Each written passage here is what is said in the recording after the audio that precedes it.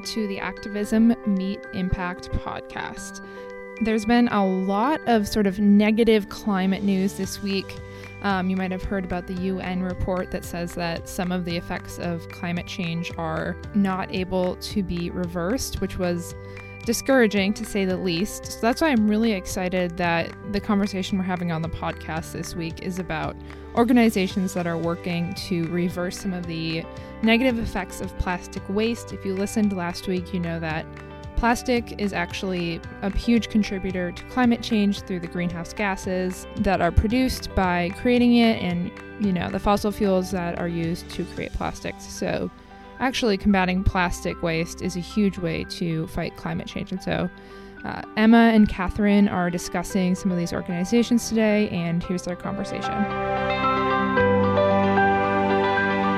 Hi, my name is Emma Fagan, and I am the Environment and Sustainability Editor here at Novel Hand, and I'm also responsible for putting together this month's impactful series on plastic waste. Hi, I'm Catherine Richmond, and I'm the Nonprofits Director. So today we wanted to talk a little bit about some nonprofits that are involved in the issue of plastic waste, and specifically ocean plastics, which we talked about a little bit with this week's article. So I think Catherine had a few questions for me about just what the issue is and why do we care? I do. So Emma, first off, I just wanted to know how much plastic is in the ocean? So it's really hard to say how much plastic there is, just because it's really hard to go out and count every single bit of plastic in the entire ocean. We haven't even mapped the entire ocean or explored all of it. So being able to count every single piece of plastic is pretty much impossible.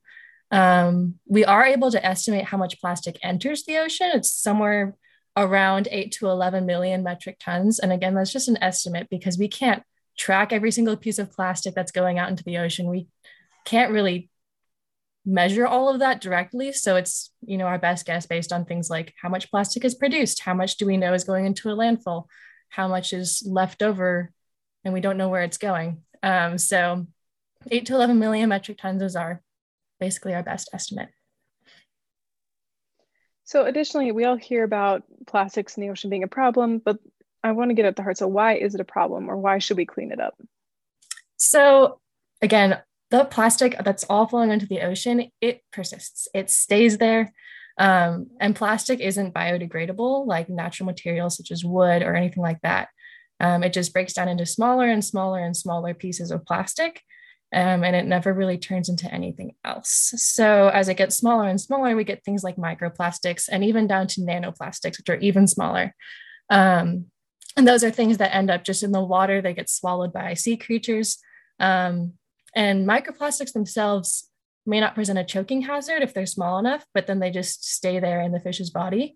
And then when we harvest fish for consumption, we can end up eating all of those microplastics that remain. So I don't know about you, but that's something I really would not like on my dinner table. I would prefer not to be swallowing plastic. And the health impacts of plastic itself, it's not super clear, but usually plastic products are injected with other chemicals like flame retardants or things to make it turn a different color or anything like that. And those things can present a health risk. As far as, eating fish and other seafood, I would prefer not to, ingest any of that. So in terms of cleaning up the plastic in the ocean, we're preventing it from going into the stomachs of animals, and we're preventing it from ending up as just pollution on a beach.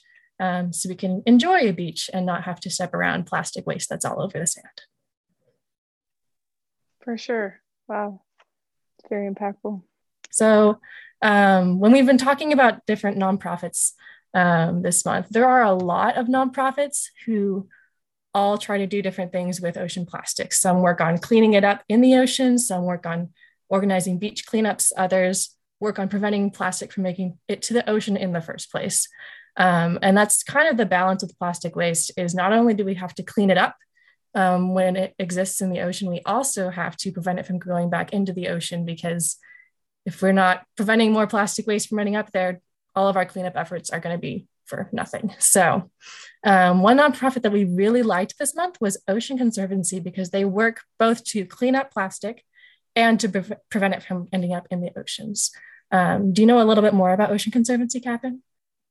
I do. So after investigating more about this nonprofit, I found that they were founded in 1972 by Bill Kardash. So he had attended an International Whaling Commission meeting, and after hearing more about all the problems that they were facing during that time, he thought, well, what are efforts that I can make to help save this species or make an impact, such as working to ban commercial whaling. So they started like species specific, and then from there realized that a more effective way and a different way to protect these animals was really to keep their marine environment clean and healthy, which is kind of what you were just talking about. Is in order to prevent plastics in the ocean, you have to prevent producing plastics, and so it's kind of a cause and effect piece. So from that transition to now, Janice Jones is the current CEO of Ocean Conservancy, and her involvement in wildlife preservation actually began at an elementary age, and she has utilized her passion for the environment, and specifically the ocean and marine wildlife, and her desire to make a difference to continue to make impactful change. And it's special to be able to see individuals doing that from such a young age to now, and inspiring other people. And she talked about inspiring her daughter to do that too. So a little bit more about their goal.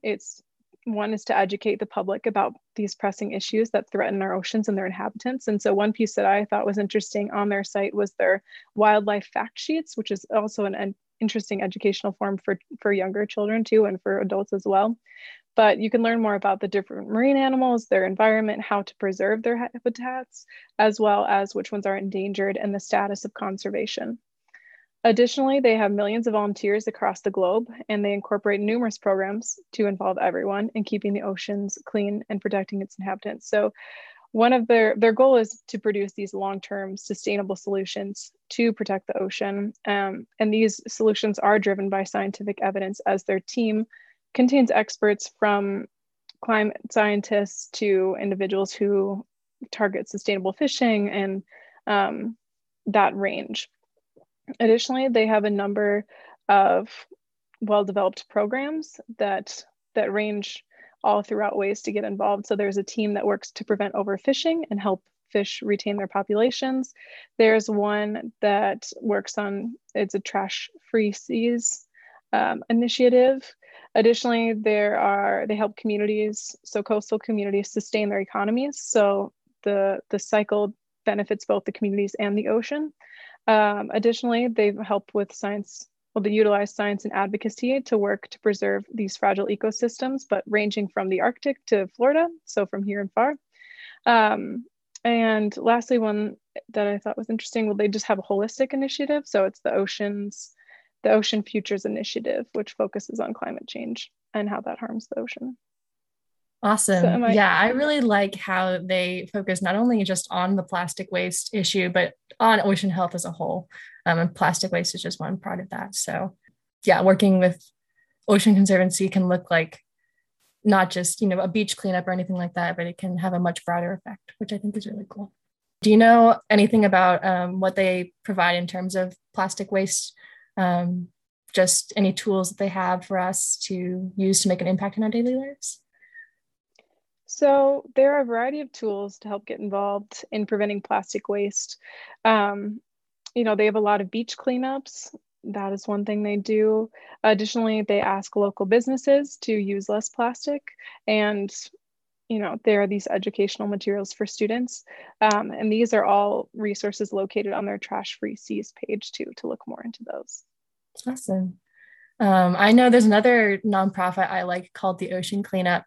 And they do a similar thing with cleaning up plastic waste in the oceans. But their focus is more on technology. So they've developed different rigs and instruments to help remove plastic from the water.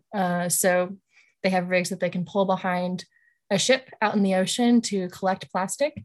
And they also have other types of technology that they can place into a river and prevent more plastic from flowing through that river and into the ocean.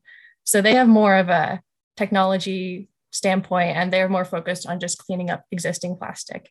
And they have a very ambitious goal. They're looking to clean up 90% of ocean plastic. And that's kind of, once they reach that goal, they plan on just ending their organization and they'll be done. So I think that's definitely on the cleanup side of things. That's been a really cool thing to watch, as they are developing better technologies to clean up plastic. And then another one I like is also the Surfrider Foundation, and they're kind of on the other end of the spectrum. They focus on individuals and ways that you in your personal life can prevent more plastic waste.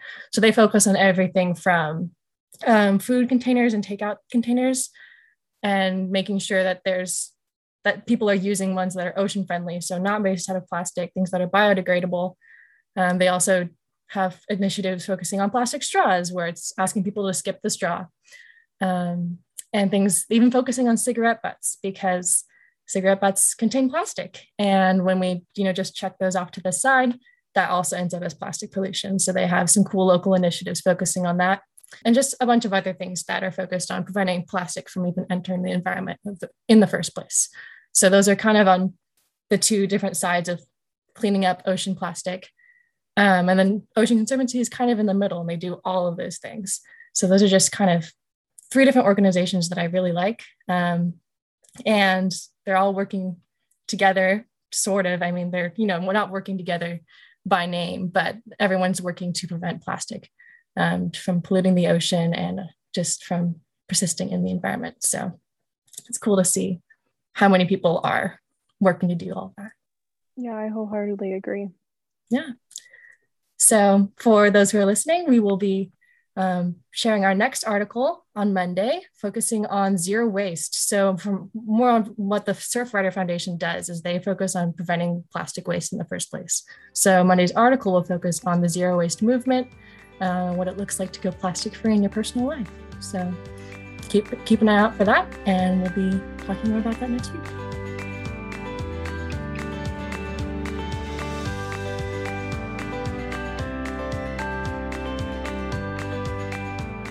And that is the end of today's episode. If you learned anything or enjoyed the episode today, I really hope that you will follow, subscribe, and rate us 5 stars on iTunes. That really helps us to find new listeners and continue sharing these conversations around activism and impact. Have a great rest of your week.